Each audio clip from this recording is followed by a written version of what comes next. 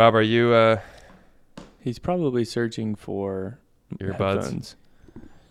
I just put in earbuds.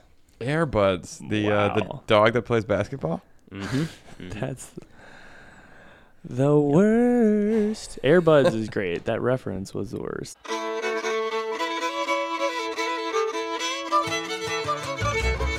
Three Dogs North is an attempt to objectify the subjective with little violence as possible. The following has been torn from its origins in space and time and put entirely at your disposal.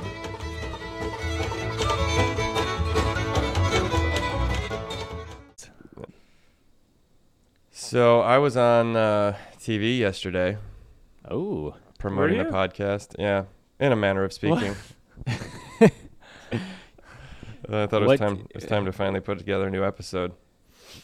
explain TV. Was this just you recording yourself on a cell phone And then putting it up on Playing it. YouTube. on a It's TV? internet television. No, Yeah, it's which real actually TV. might be real. It was called Catholic TV. This is the day. It was a morning show on a Catholic TV station based out of Boston, but I was told by one of the hosts that it's broadcast across the nation.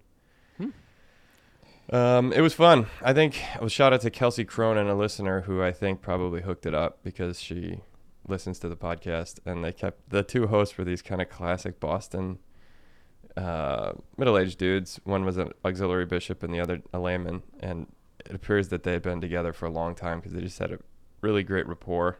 But they kept saying, this young lady, Kelsey, she listens to these podcasts. So, Father, you're a young guy. I mean, how are you reaching people with this internet?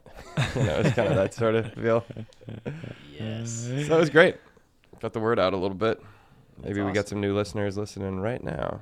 Shout very out cool. to you, Boston. Well, so why did they? Shout out to you, Boston. Why did they have you on? I think just like shows have people on that are kind of just throwaway guests. I don't know. I was first up. It was kind of nice. I mean, did they say like we just want to have a priest of Chicago, or how did they? You know how morning How do they shows are. They're introduce like, have you ever seen a squirrel water skiing? Well, you're about to. Just looking to fill time. I think that Kelsey probably hooked like, oh, this would be an interesting interview. It was like literally 5 minutes. I put it on my Twitter page. You can look at it if you want. Oh, cool. Have you guys actually seen the videos of the squirrels water skiing though? Of course. Honestly, that It is is pretty incredible. amazing. Yeah. Yeah. I think I might have seen it on a morning show. Surprisingly, I have not. I think I've seen pictures of it. Wow. How did they do that? How are squirrels know. water skiing?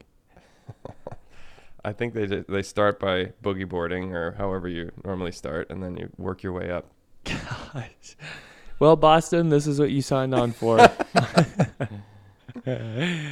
Nice. Is Boston the silent guest of today? The entire city of Boston, yeah. What about just the band Boston? Could we have them on? Whoa, cool. I'm a So, fan. Mike, you're moved into the parish. I'm moved in, yeah, and I got to say, hey, so is this season 12? Or what season is this? I don't know. I was debating that. Now that we have this new app, which technically this should sound good. Can Hey, we whatever- start counting seasons in Spanish? Está época 10 or whatever. Or just season uno? Season uno, okay. Oh, Like ESPN. Or do like the Ocho? iPhone, just skip 9 and go straight to X. I was actually going to advocate that we skip a season and just someday when people look through our transcripts, it can be like the lost season, man. People will be searching for that thing. I think guess. we had that idea at some point. No, I think we Maybe actually back in did the lost that. season. No, I- you tried to convince in me the to do lost it. season. Mm. No, tried to- I legitimately think we did that. Maybe we did. We do have like 2 more seasons than years that we've been doing this. So. I'm pretty sure at one point we just decided, oh, it's a new season now. If That I had to go happened. back and renumber the episodes, I wouldn't have even done seasons. I think it would have just said 001, 002. What? No. So much of the Seasons- title gets taken up with these long words. Season, episode. Oh my gosh. Anyway, this is inside. This is not interesting to your average listener, especially a new Bostonian listener. Mm. That's a We're shame. usually Sit down, better than Boston. this. Yeah. Yeah. Okay. So, hey, before we get going, listeners, it's totally my fault that it's been. How long's it been? Months or a month? Yeah, at least months. At least months. I totally slept in on a scheduled podcast. Well, this is Recording a confessional. date.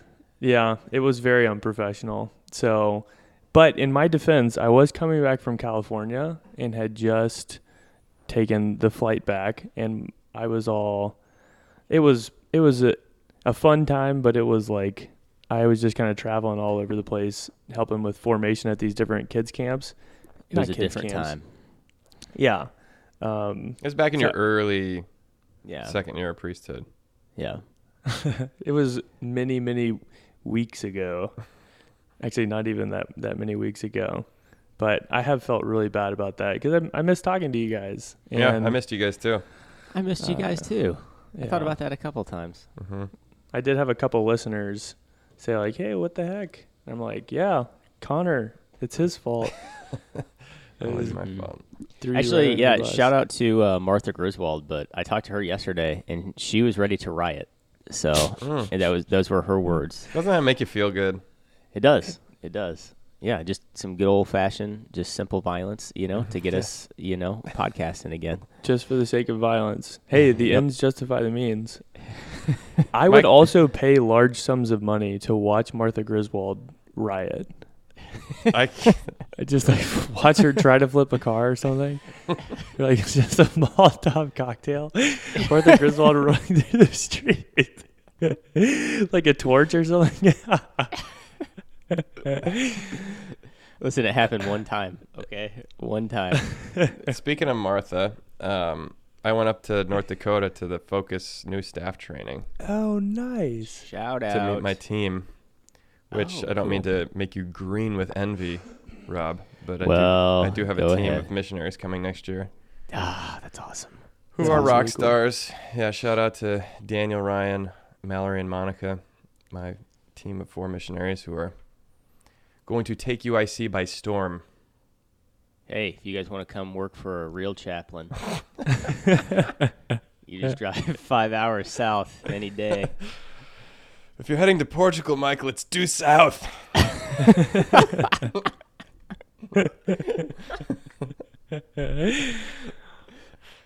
All right.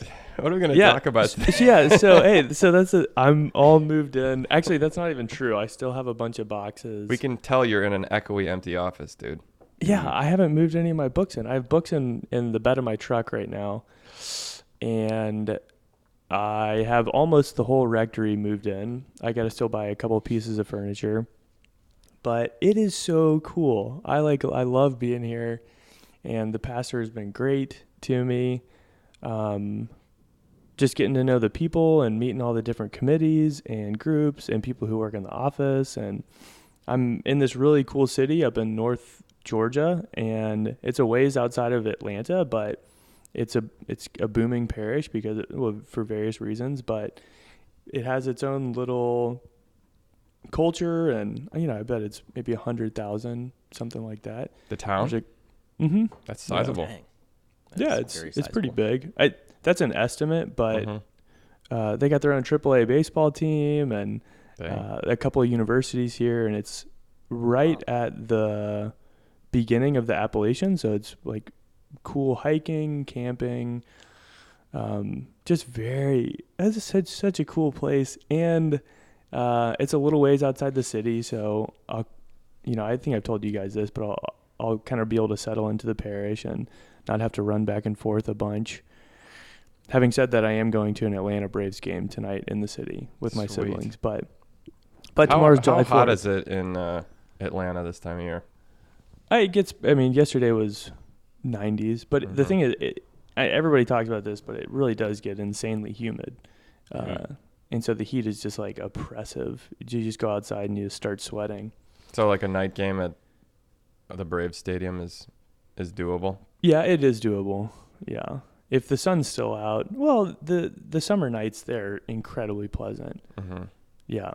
It's Georgia. Yeah. Well, I'm obviously biased, but like last night I came out and turned off all the lights in the rectory and the pastor is he was doing a visit into the chancery, and so I just turned all the lights off, sat down in our backyard, and just looked up at the stars, and there was super great star watching. So Nice.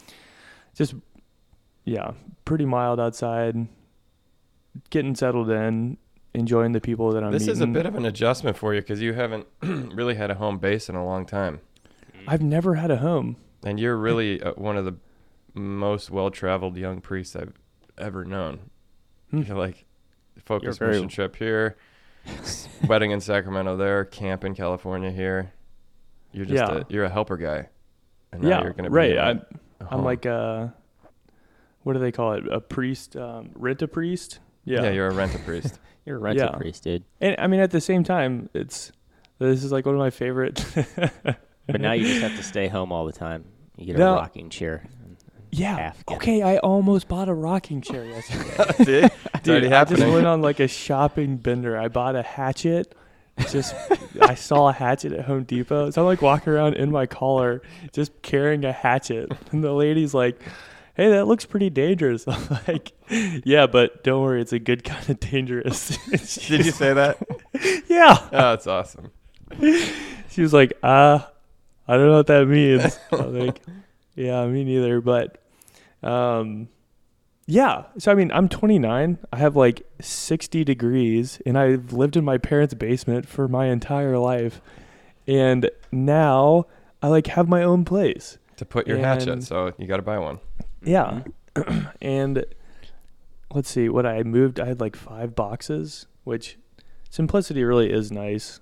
It was super easy to move. Well, I'll tell you, moving around a lot makes it so you live simply. You end up Yeah. giving away a lot of stuff. Yeah, for sure. Just by necessity. You can't Mhm. just be toting around a bunch of stuff. But so, yeah, right. Like you said, this is new and I am excited for it. I like even last night and just getting to the parish, like feeling the tendency to, okay, I just want to keep running around all over the place. But I had a really great holy hour yesterday in the church, and it's a beautiful church, dude. It's so nice. And so I just did this giant thesis on architecture and church buildings, and the Lord lets me celebrate Mass at this beautiful, beautiful place. And actually the stained glass windows were done from a guy in Chicago. Been reading up on some of the history of the architecture up here. And so during the holy hour, just praying in the church and feeling like, okay, I want to choose to settle into here. And like, I want to choose to quote unquote slow down. Like so that I'm not running around all over, but like being very attentive to the parish here. Because I'm a parish priest. Yeah. Like that's what I am. And I've never done that before. So I am very excited for that prospect. Has this Very parish cool. had an associate before? Are they Mhm. so there's a kind of a job description basically, more or less? Yeah. Because The like when I past- went into my parish, there hadn't been one in years, so Okay. I was just kind of an extra, like figure out what you're supposed to do now. Right. Yeah, that's a good question. The pastor, I think he wants me to fill in for some of the things that he was doing, but at the same time, like have the freedom to figure out where I'm needed and what the parish needs as well, and kind of come into it pretty fresh, which is very nice also. So, but now I'm like trying to figure out what books do I want to have in the office, what books do I want to have in the house, like just like really practical things like that, which is that's fun. I did an inventory of the things that belong to the rectory and the things that belong to me. Like I remember talking about that in Bama's class, and now I'm actually doing it. That's great.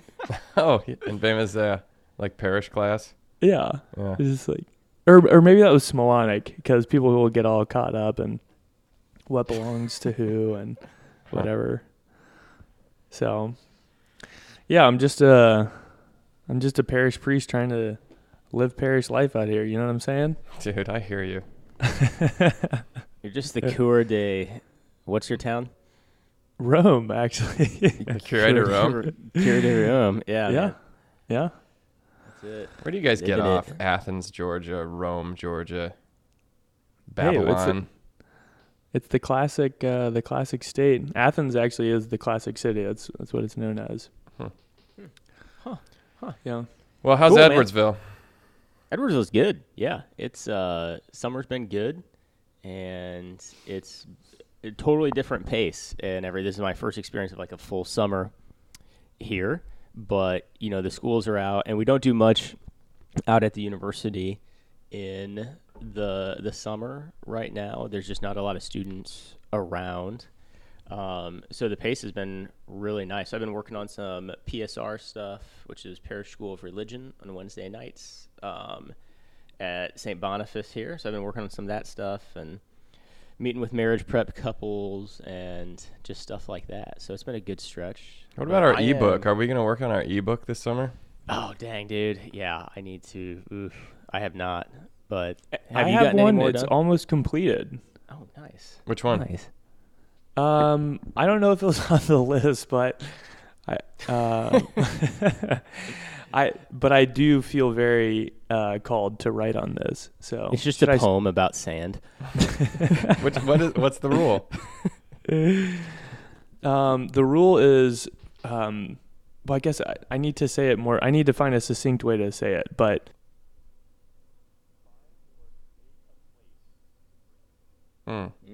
Mm.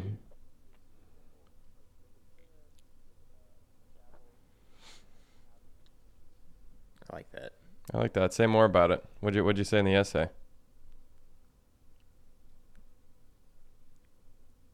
Hello? Hello? Mike? Oh, man, we lost Mike. Oh, man. Dude, this app. Mike? Uh, Gosh, he's yeah. probably just talking about his essay right now. I have no idea. You ever do that with the phone? Yeah, I'm going to try to raise my hand. I'm going to see if that helps. I'm going to resend. Did it help? I see. You say, hey. Did that help? No? Okay. Dang it. What was I going to say to you?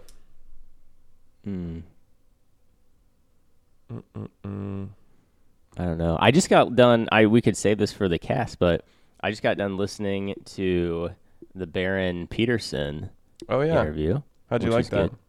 good. It's very, very interesting. I thought it was interesting. Peterson. I haven't read like Baron's commentary on it. I think he did his own podcast, like just talking about it. But Peterson he's a smart guy, man. But he seems very hard to like pin down in my own mind, at least. Yeah, I went ahead and listened to the following episode a week later, and it was a talk he gave in Australia about why he doesn't say he believes in God. That doesn't mean he's saying he doesn't believe in God. He just doesn't say it. Yeah. For all sorts of ethical reasons. That like basically just say, how dare anyone say they believe in God unless they live like they believe in God. Interesting. Yeah, and it's he does hour and 40-minute talks where he just riffs, and it's pretty wild. No, it was fun though. I mean, it seemed I was obviously love Baron, and it was just cool to listen to. They had a couple of very interesting things, like Baron's definition of faith. Mike's in there. back.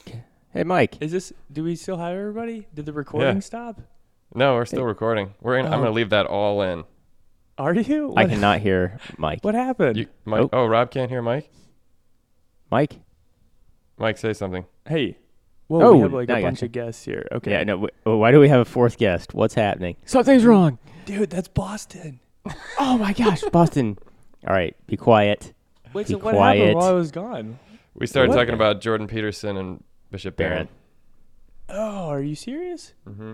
Yeah, Wait, but so- we covered it, dude. You don't have to worry about it. Don't. Yeah. Yeah, We we're done. summarized the entire conversation. Did you listen to it, Mike? Did I listen to what? Barron on Peterson's podcast?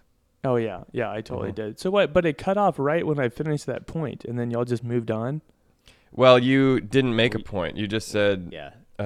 find a place to pray, and I said, talk more about that, and you just And just it was left. gone. You just hung up the phone and ran away. And then I was the silent guest. Dang So it. that Okay, ship well, has sailed. well, should we talk about those things, or should we just like write about it and then have people read it? Like we're just Yeah, putting good out point. teasers. Good point. You know? Good point. Oh, that is People will have to read the free or buy the free iBook. iBook? I don't know. Buy the free. it's an iBook. Dude, I will say this. It was super. It's been very fruitful and enjoyable to write as well. Like Mhm. specifically about these things. So it's a cool combination of experiential, but also like giving a reason and a teaching and some like scriptural basis for it, and like a theological understanding for a very simple rule that you put forward. Wow, we're like the Jordan Peterson of the spiritual life, aren't we? Yeah. Oh, We really are. I just Wow. made that connection. I've thought that about Man. myself for a long time. Yeah. Been saying that for years. Glad finally that we've declared it. Apparently the world realizes now. So, that's good. So I have a thing. I watched this great documentary. Have you guys seen Summertime in the Forest? If you say Athos, okay, and continue.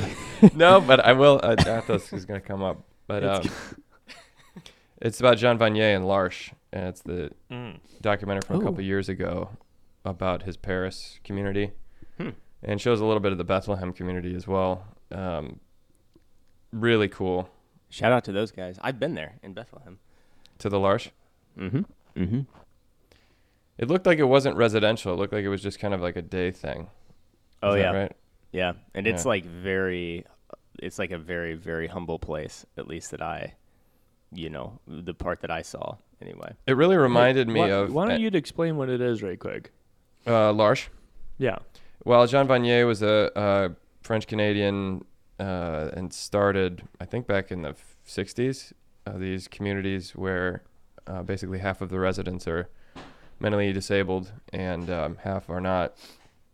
And they live in community as equals, as brothers and sisters, and pray and eat and work together as a family.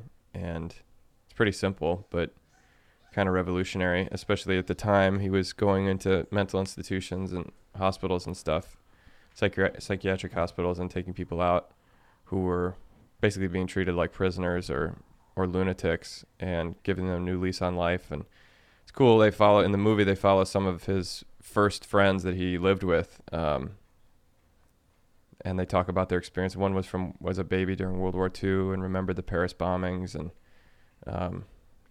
had also suffered all sorts of ostracizing as a child because he was not like everybody else. And Jean Vanier kind of took him in. Anyway, L'Arche, which means the Ark in French, is a community of people. There's like 150 different houses and communities all throughout the world. There's one here in Chicago, but they're everywhere, and they're great. But it's one of these things. I was thinking about a film series with Father Connor next year, maybe in conjunction with our missionaries. Have it at somebody's house, like How to Be Human, and Athos would definitely be on there. Like just movies about real life people living intensely a human existence, not dehumanized and not softened by all sorts of denials of death or suffering, like really entering into the human scene, the human condition, and confronting reality the way it is. Because I think that's the way, that's a way that's not argumentative, it's not propositional into the reality of Christ, who is the truth itself. But when you look at a guy like Jean Vanier, he's not proclaiming any sort of propositional truth. It's an experience where he looks at another human being and he can see who they are because of Christ. His vision has been changed because of his belief in Christ. So it's not apart from cognitional faith, like this is how I think the world is or who God is, but it's completely informed by experience and vice versa. Experience is informed by faith. And it was really cool. He said there's a couple great lines. One was, he says the wise and the powerful live in their heads and they preach ideologies and, they seek to impose those ideologies by power, whereas the weak and the poor are in the dirt, are in reality, the way things actually are. They're not stuck up in like theory and how they think things should be. And they're not seeking after power, they're seeking after friendship. And just, I mean, that's itself is a proposition. It's a truth claim. That's just words, except that you see in the movie them doing this, you know, people just being friends and wasting time together, spending time together, and seeing the dignity in one another. It's pretty beautiful. That's pretty cool, man. Yeah. And Vanier's thing is it's also him that talks about like life is just a series of saying goodbye. Is that I think that might be from Becoming Human, that he wrote, which I never read the whole thing, but I think that's his line in there. But that's pretty good words to that. That's exactly my very limited experience of a large community, and like from what I know of them is like the transformative power of them is just exactly that, of what you see, like when you see them or how they see the world, is that there's this like confrontation with that reality of not trying to belittle or walk away from at all the level of like suffering, or just kind of like disrepair in a lot of ways that the world is in. But there's this like, I don't know, there's just this very beautiful acceptance of like human beings the way they are in that level of friendship that they have, like from what I've seen of those communities and Vanier himself, but also just the reality of like that allows you to like see the world in this like deeply peaceful way. And I don't mean peaceful as like, lack of desire or anything like that, but just like they see reality, as it is, which is very, very hard to see, especially when you're, frankly, around people with like that may be in very hard circumstances or may have like very severe disability. Sometimes it's hard not to think like, man, it shouldn't be this way, or et cetera. But there's just, I don't know, it's a very, very beautiful way to see and experience the world. Yeah, man. Yeah, one of the things I remember reading, I'm pretty sure it was at IPF actually, I'm pretty sure they had us read some Vanier,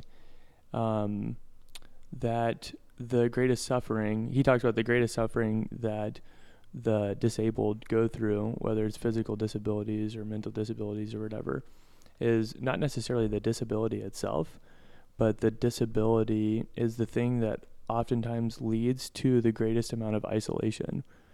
And so their cries are not cries from like physical or mental pain, but it's like a cry from the soul, because they're external, or the way that we see them, that's not the problem. The problem is the way we see them keeps us from actually entering into relationship with them.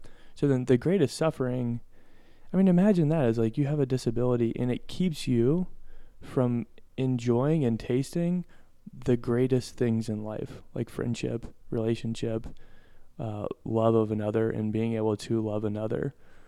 And so I just remember the profundity of him writing about like to be able to enter into another's life is basically like the greatest gift that you can give. That's why their whole thing is treating others as equals, because it's to say, I'm going to choose to not allow this seeming barrier to act as a barrier, but I'm actually going to live in the reality of a deeper belief and choose to enter into relationship, which is the greatest gift I can give to them.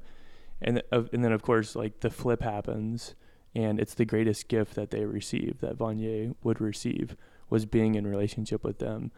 And I think that's such a profound, incredible idea. So also like pain, to realize that there are people who are people, and because of their external circumstances aren't able to taste the greatest things of life. And that's a real deal pain.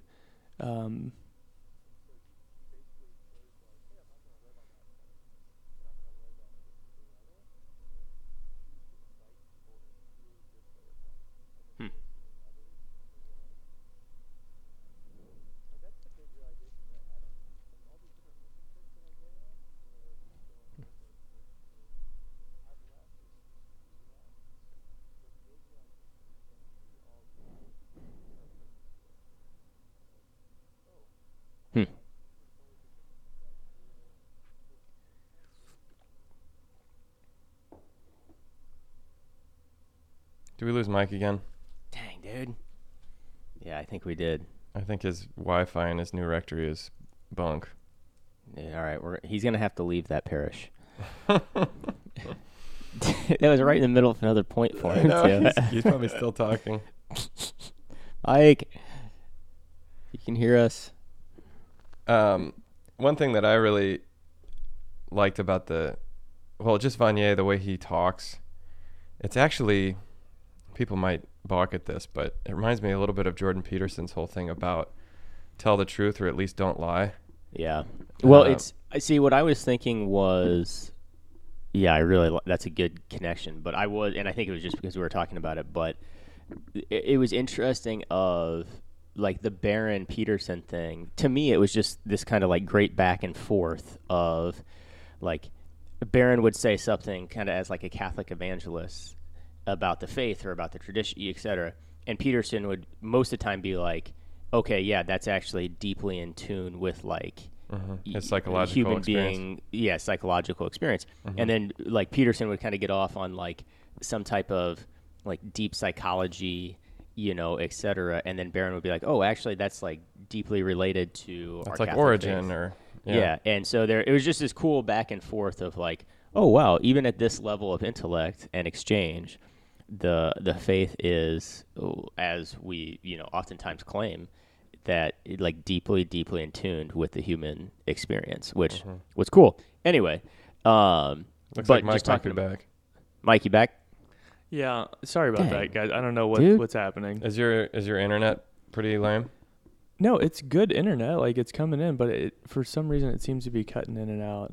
Oh man, is there any way you could just leave that parish if it's not just gonna go to a work different podcasting? church. Yeah. Yeah, I'll just talk to the pastor right quick. We'll figure this out. I'm going to start making serious demands. Listen up, you better give me some high-speed I want internet. or 500 I'm outta megabits here. per second up. 100. Yeah. Do you realize there are literally tens of people In who Boston. need to hear this? In Boston. Maybe 20 even. Did you consider that? So one of the things I was Hey, and let me finish that point real quick. Oh, yeah, go ahead. But the Peterson point in the Barron exchange that I was relating when we were talking about Vanier was just his whole thing on talking to audiences and like calling them to both a noble goal, but specifically through responsibility. Yeah. That's kind of how I heard him was there's like, if we've made one mistake as a culture, it's to have just completely, at least in our vocabulary and what we try to aspire to, is the notion of responsibility. And it seems like what he is finding is that people are like hungry to hear that, because there's this like realization at a deeper level that actually is a way to authentic freedom and happiness, is this adoption of responsibility.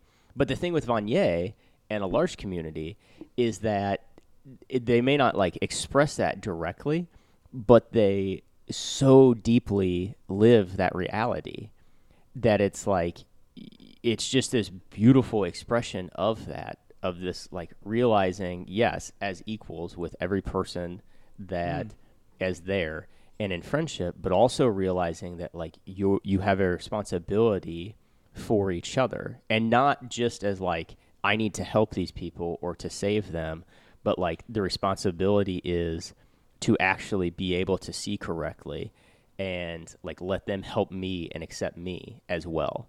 I know that's always a thing that Vanier, it seems like, goes back to, is like how they accept him allows him to live at that level.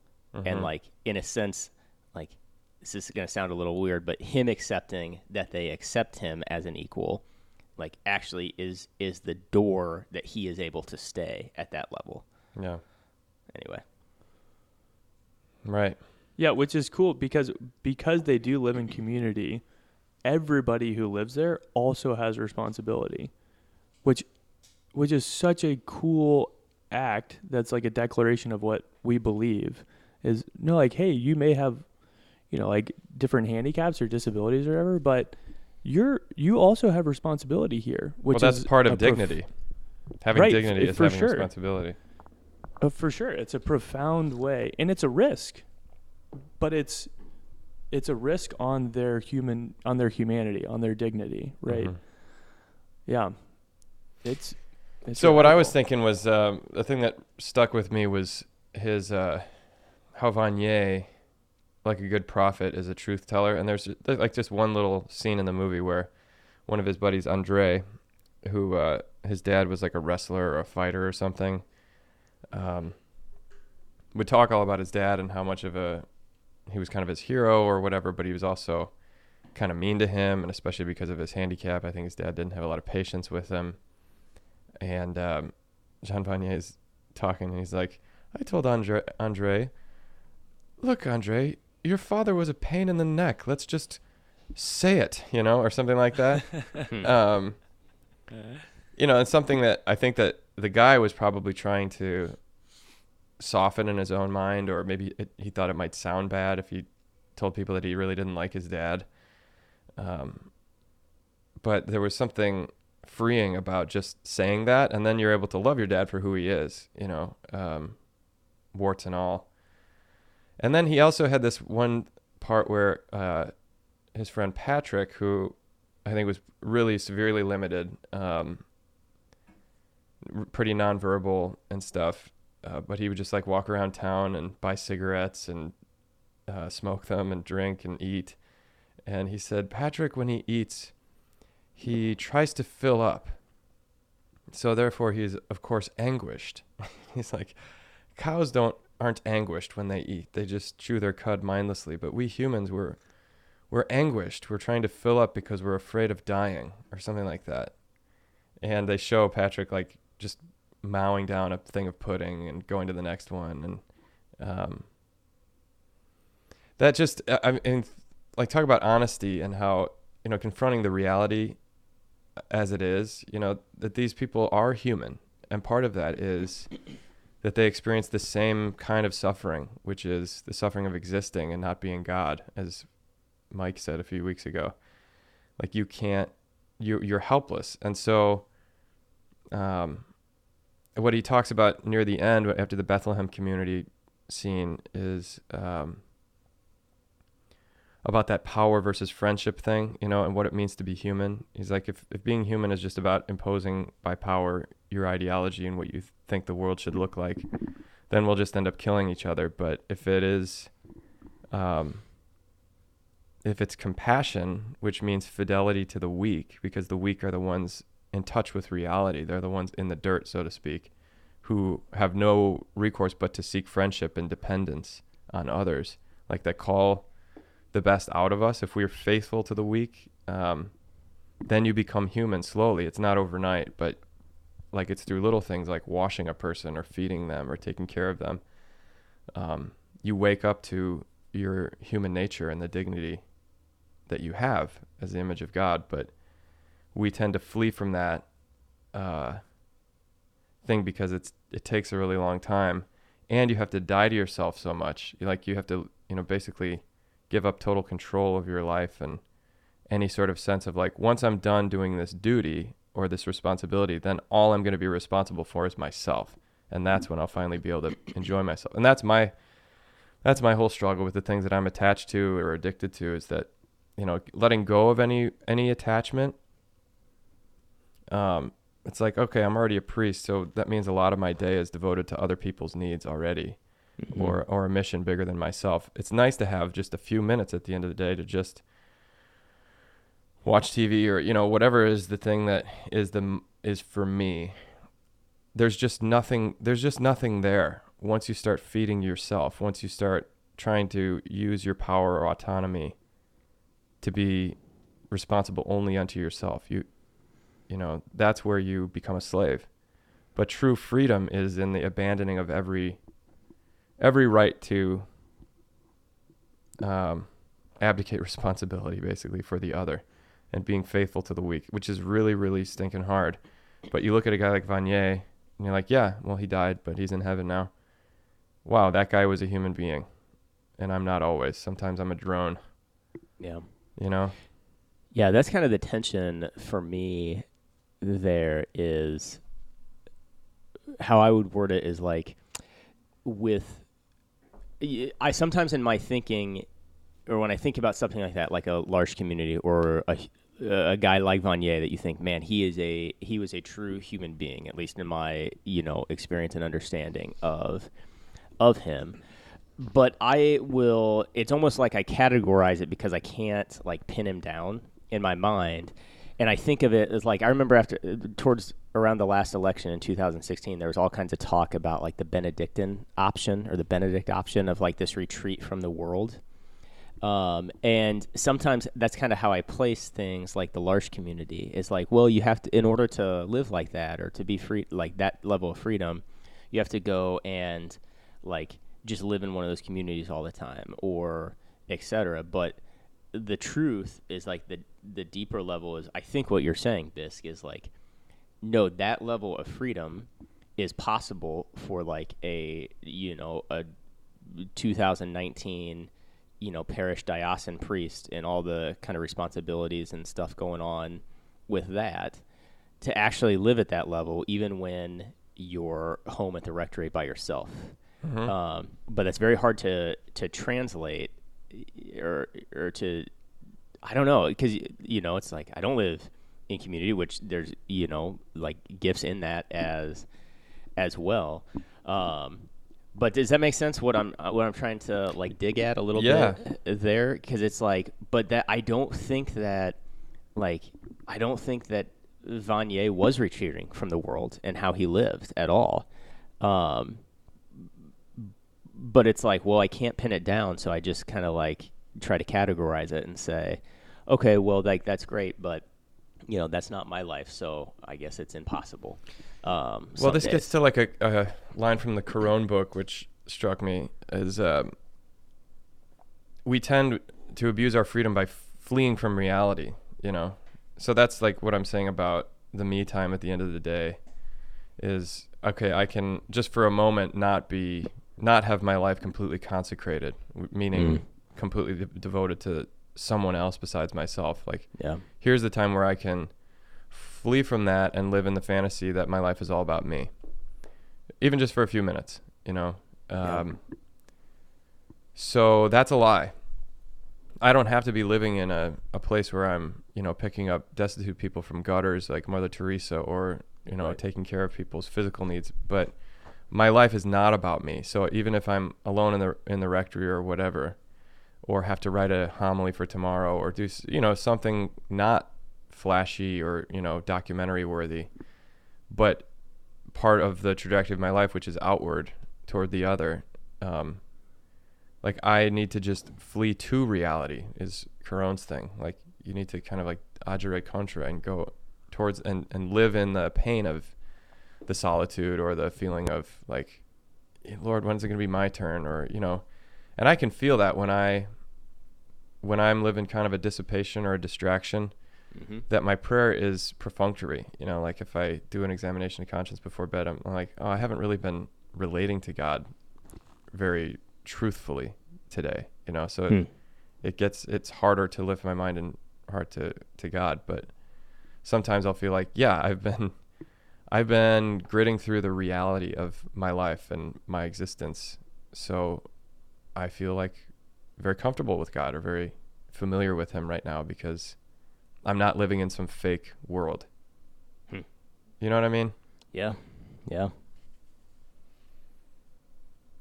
So it's all about reality, dude. Living the real, man. It's about taking that red pill, dude. Getting out of the matrix. Dude. Yeah. And that was kind of like the holy hour that I was talking about yesterday. I've been running around doing all these really fun things. And yesterday, like I could feel this nervousness in the back of my mind, heart. And your mart? Your mind heart. You say like the eye of your heart was like the mind of my heart. I'm like, dude, I know, the pastor's, he's going to be gone.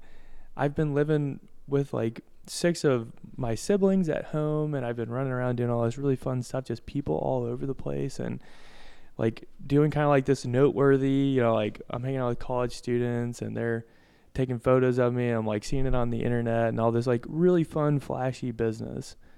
Well, I could feel last night is like, I am going to be by myself tonight, and I am hours away from anybody that I even know.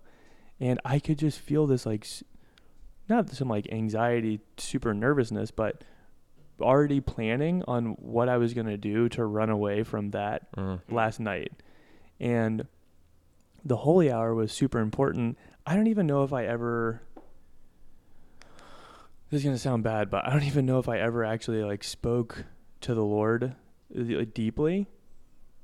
But after like 45 minutes of sitting there and just sitting there, like I finally like broke through the surface anxiety, like the surface wave, and was able to like to enter into something a little bit deeper than that, and then just chose to kind of lean into whatever I was going to experience tonight, instead of just being taken away by my immediate feeling of wanting to flee from reality and wanting to run all over the place. And again, like, the big moment was just being able to, like, the Lord kind of breaking through that initial rocky, like, surface and saying, no, I want to choose to actually be here tonight. And I want to actually choose to be a part of this parish and a part of this rectory life and all this. And, well, I guess it's not private anymore because I'm speaking it on the internet, but part of that means I want to choose to be a priest tonight. And again, like, I don't even know if I spoke to the Lord like the whole holy hour, but I did choose that in the holy hour for the night to come. And it ended up being a great night, and I was able to get a lot of sleep, and now I'm able to talk to you guys. And yeah. And then when you texted and were like, hey, you want a podcast tomorrow morning? I was prepared for that. Even though I didn't know I was going to be prepared for it. Yeah. But it's super duper easy, and to just do, like, honestly, to run away from whatever you're feeling, instead of to plunge into that. But yeah, standing in the presence of reality, I don't know. I find that it's easier to do with folks who have, like, again, the exterior is more extremely different. Then it's like, oh, okay, here's a very clear example of somebody who maybe is in poverty or has a disability. I'm going to choose to see Jesus in them. Like, I do that decently well. Like, I find a lot of joy in that and a lot of freedom in it. But how do I do that also with the people that I work with in the parish here, or my siblings at home, or my mom and my dad? Like, I think that's part of, okay, how does this apply to me as a diocesan priest in 2019 in, some town in Georgia? And I find that that's the thing that I really, really struggle with, is treating all people like they're people instead of looking at them like they're idiots. Right. Dude, I think some terrible things about people. I'm like, wait a second. Okay, this is a person as well, who's also made in the image and likeness of Christ, even though they don't have mondo social or exterior physical deformities that indicate that it's the presence of Christ to me. Nonetheless, it's the same reality. And that's something that I bump up into more often than not. Yeah. You know what I was thinking when you were talking about that? This could be a little bit of a stretch, but it's been, Haiti, our trip to Haiti a couple years ago, gosh, a year and a half ago now, has been coming up in prayer recently. But I was just thinking when you were talking about that, of just the experience of being in Port-au-Prince with the MCs and having that amazing week down there, like, life-changing, And then I remember, like, 2 days after I got back, I went up to the Focus SLS conference in Chicago for a couple days, and it was at this, like, super swanky hotel and everything like that.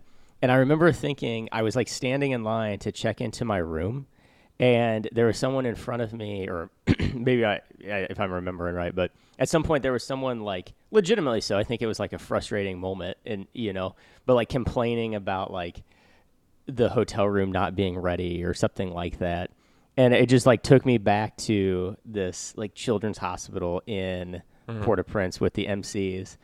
And it's just, because I remember kind of thinking at the time, it's like, I have to be present here, like at this super nice hotel, like the people I'm around, etc.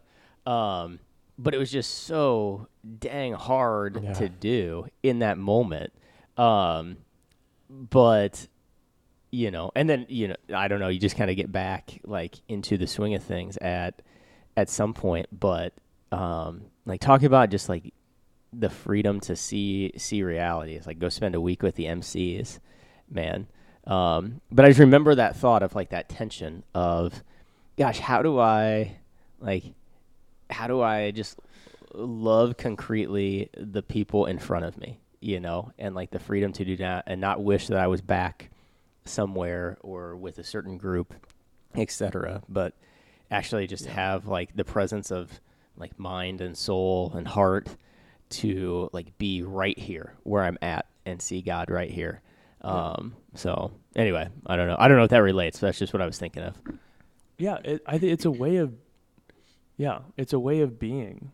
And like Jean Vanier, he so thoroughly believed in the image and likeness of God in every single person that, like he constantly chose to, again, live in the presence of reality, but that wasn't something he just turned on and off.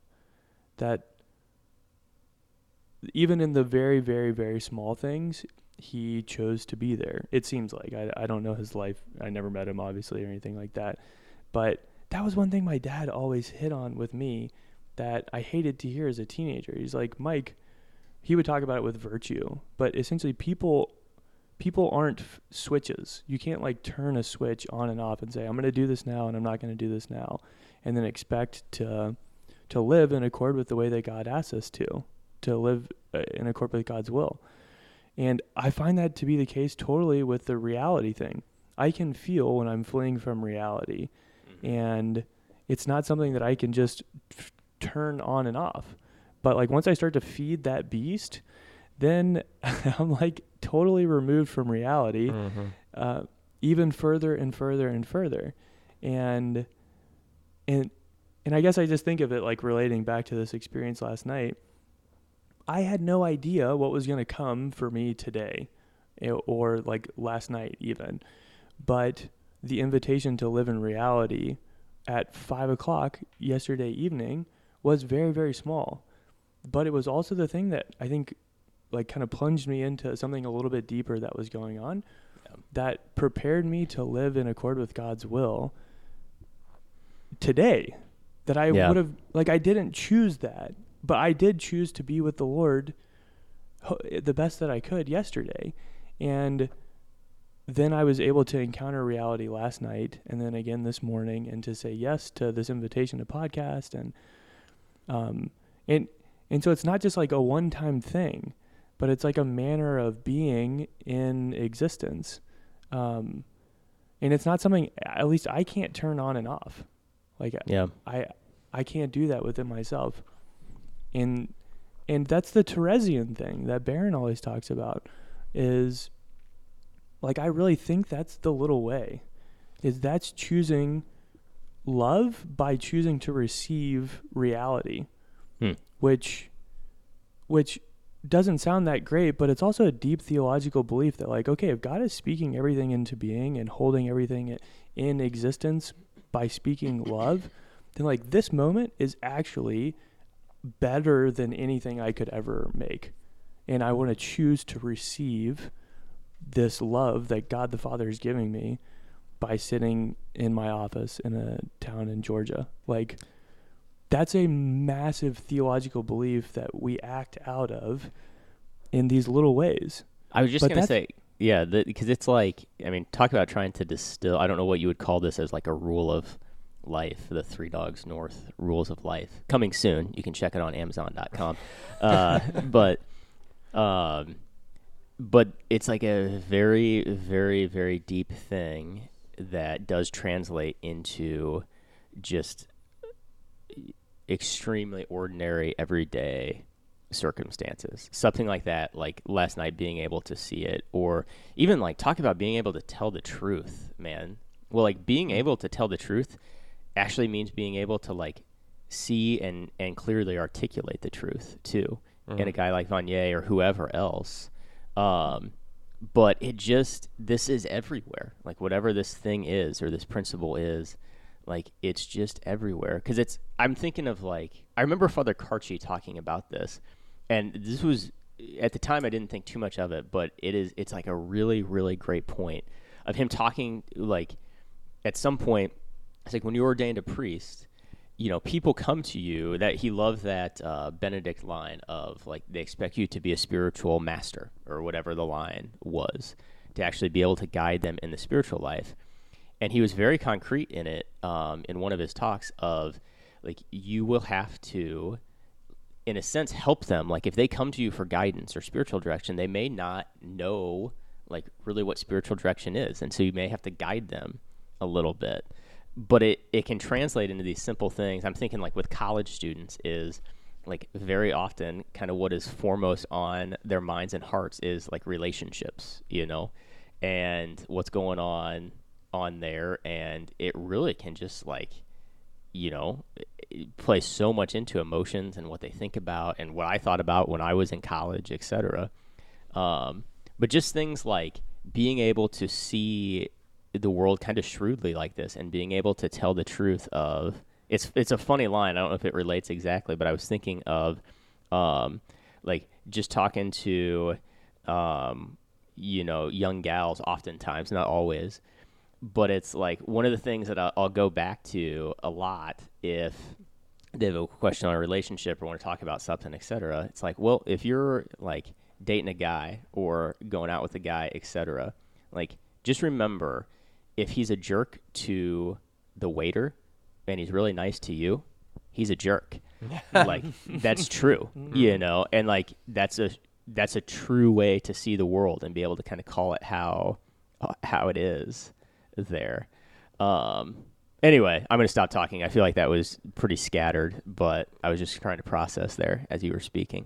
Yeah, no, and I think that's a hilarious point because it's not always the most enjoyable thing. Because it would be better to say like, oh no, this is a fun date. That was just the exception. It's not actually like that. He's not that way, and you can live in fantasy land there. Exactly. Like, yep. Connor, that's your whole fantasy deal. It's like, nope.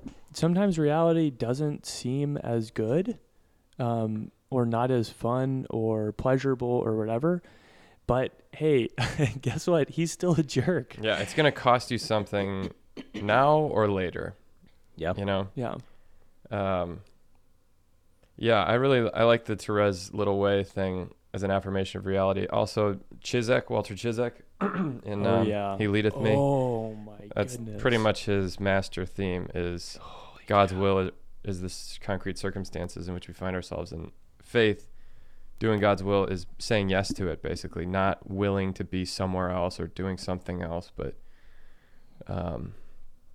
actually, weirdly, a friend of mine, Nikki, just texted me this question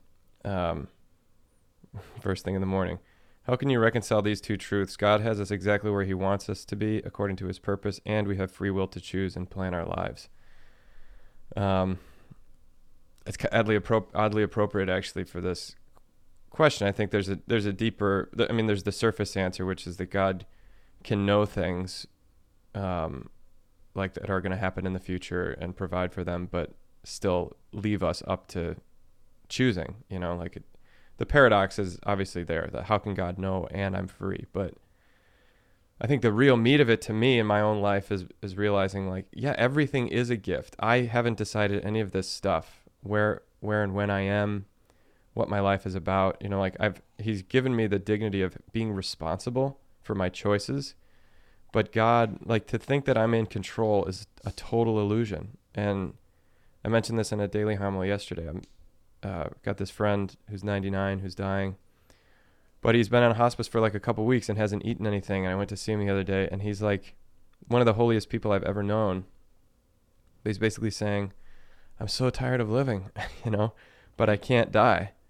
And I keep falling asleep and hoping I don't wake up, and I just keep waking up, and I can't move, I can't see, I can't hear, but his mind is fully there, his heart is fully there, and all he can do is pray.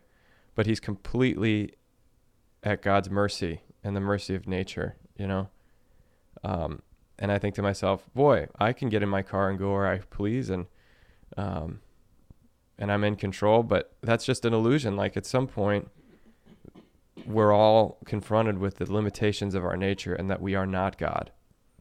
And so what it means to do God's will, quote unquote, is to face and confront reality, as it's sort of like till we have faces, like getting an actual face and an identity in relationship to another, instead of trying to like manage it on our own or create a false reality in which we're the main actor or the protagonist or the creator.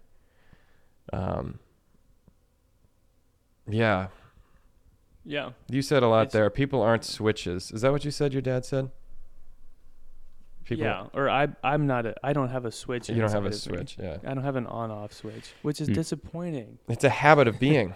You have to create the habit of doing it, which is why it's like John Vanier says, in the little things of like feeding someone or stopping being an addictive behavior, like it's not a big existential, like that itself reveals you don't have a switch. You can't just take a yoga class and be enlightened all of a sudden. You have to you have to live this every single day. What? I bought those leggings for nothing. I paid for this block of classes, so I'll be staying. I got to get going, guys. This is awesome to catch up. It all comes back to the water skiing squirrel in my mind. The water skiing squirrel. That squirrel is embracing, like everyone else says, squirrels can't do that. And that squirrel says, I'll show you reality. We should have a morning show with call-in guests and little human interest pieces and reporters out in the field. A weatherman. We do need reporters out in the field. We need Robbie Cotta to wear a lab coat and science goggles. That reminds me of like when we first started the podcast. I may have mentioned this. Somebody came up to me and said, "Hey, I listen to your podcast. It's really great. You know what you guys should do is a daily YouTube show." Like, that's such unhelpful criticism. Hey, I really liked your band. You know what you really should do is a full orchestra. You guys have a great band. You should mime. You should be mimes. You should be astronauts, actually. Yeah. That'd be even better. One observation that I wanted to throw out to you. This is quick observation from the Peterson-Barron thing, because apparently my internet quit working while y'all were talking about that. Mm-hmm. Is one thing that struck me big time is obviously they're both super intellects. They're both mondo brains. And I'm always moved by how moved Peterson gets when he speaks. Crying multiple times. Tons. And his wife is going through a hard time. Yeah, she's sick. And if you've read his book, the daughter who does the intros, she had like some kind of really bad chronic pain disease when she was a little girl. So he's gone through some stuff. Yeah, for sure. It's not just ideas for him. Like that's very much a lived experience. But whenever Peterson talks, and I've watched a decent amount of him, he can look in various places in different ways, and it's a lot of it's temperamental and different things like that. But whenever Barron speaks, and like even in the interview, he is so engaged in the other, like just the way that he looks and talks to other people. One of the most striking differences I saw between them is, again, their intellects are monstrous, and I think they have a lot in common philosophically in the way that they think and even can articulate things. But Barron is a Christian, and Peterson's an intellect. And honestly, that was the biggest difference that I saw. It's like Peterson, his head is kind of in the clouds, and Barron, his head is there, but his heart, he is totally focused on the other person. Mm-hmm. And you can just see that by the way that he looks and speaks and talks to other people. Like he is deeply interested in the other. And they can both talk at a pretty high level, but like I think legitimately Barron is he does it with love. And not that I don't know Peterson, maybe he does as well. But that was just striking to me. I think Barron spoke as a Christian intellect, and Peterson spoke as an intellect. Yeah, even at the end of the episode, he asks him, like, what's your goal? What do you hope happens because of your work? And Barron was kind of taken off guard, I think, where Peterson might say, he hopes for this social change or this kind of cultural opinion shift or whatever due to his work or his teaching, whereas Barron basically just said, well, I'm a priest, so I hope that souls are drawn to the love of Christ and to know him in the Catholic Church and to be saved. Like that's basically his goal. And he gets into more specifics of like how his YouTube videos do that and stuff, but yeah, it's an act of love.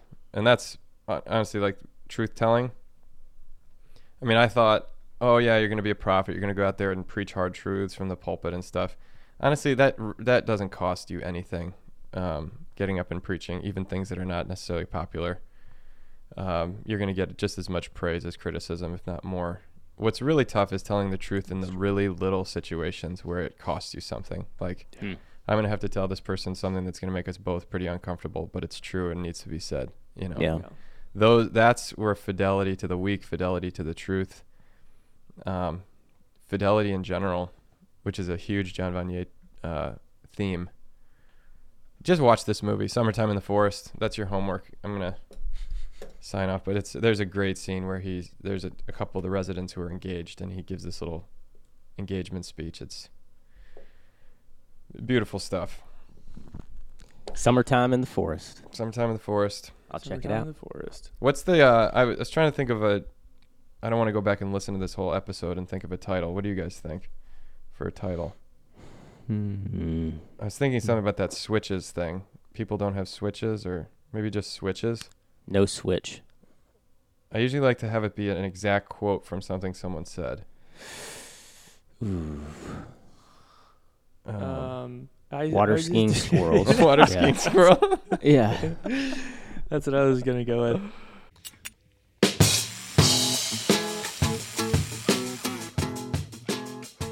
Are you ready? Three Dogs North are Juice, Seabisc, and Michael Metz. Conversations have been edited to sound smarter. Audio and transcripts of this episode are exclusive property of Mundelein Seminary and may not be rebroadcast without the express written consent of Major League Baseball. Down